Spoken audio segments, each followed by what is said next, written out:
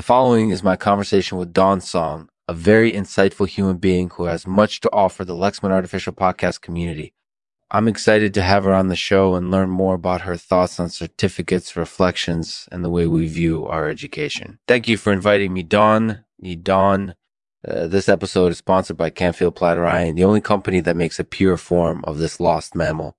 If you're interested in learning more about Lexman Artificial in the show, be sure to visit our website and watch the video below. Thanks for supporting Lexman. Hey, Dawn, thanks so much for being on the show. Can you tell us a little bit about yourself? Sure, I'm Dawn Song and I'm a software engineer. I've been working for about 9 years now, most of it in the technology industry. That's great. What do you think of certificates and reflections?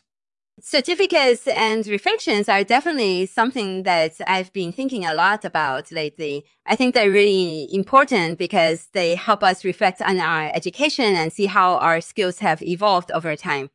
They can also be a way to tell our future employers that we're competent in the fields that we're interested in. I definitely agree with you, Dawn. I think certificates and reflections are an important part of our educational journey. They can help us reflect on our progress and identify any areas where we need to improve. That's definitely true. And I think it's also important to keep in mind that certificates don't just reflect our skills and knowledge, they also reflect our dedication and efforts. So regardless of whether or not we receive a certificate, we should be proud of ourselves for working hard to achieve our goals. Absolutely. I think certificates are a great way to celebrate our progress and show everyone that we're serious about pursuing our goals. Thanks for giving us your thoughts on certificates and reflections, Dawn. We really appreciate it. No problem. Thank you. I enjoyed talking with you and the Lexman Artificial Podcast community.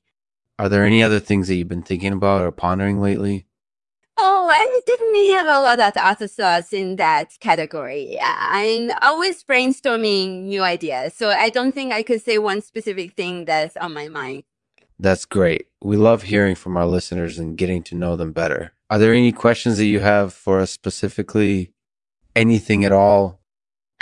I think maybe something related to career exploration. I've been thinking a lot lately about what kinds of fields are interesting to me and where I might want to focus my effort.